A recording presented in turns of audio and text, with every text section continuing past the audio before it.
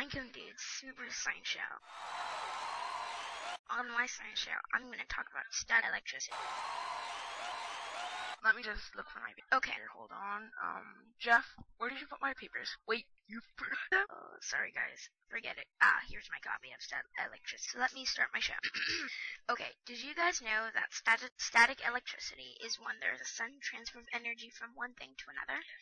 Yeah, it happened to me today when before my radio show, I was shuffling and I got shocked on my carpet, listening to Gangnam Style to have some fun before I had to come here and start my radio show. Yeah, so after I shuffled for like 2 minutes, I stopped to go to my radio show. But what I didn't know was that I had negatively charged myself because the bottom of my shoes were made up of a material that liked to gather electrons.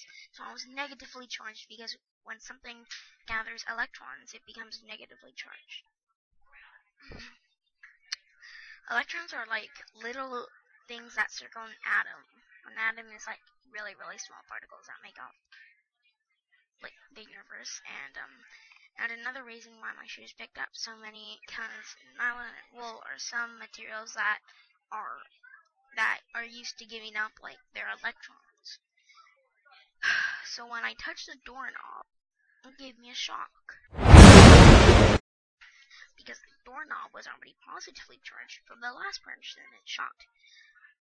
So when I touched the positively charged, so when I touched the doorknob, the positive charge from the doorknob jumped to get to my negative charged fingers in my body.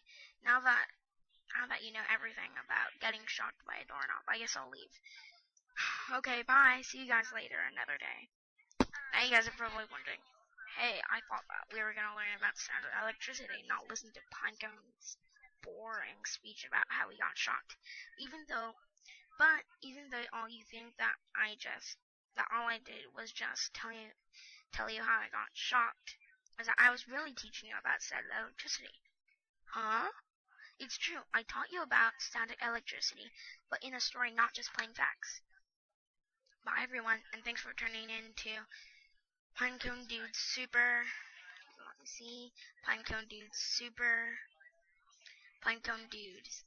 Science Show.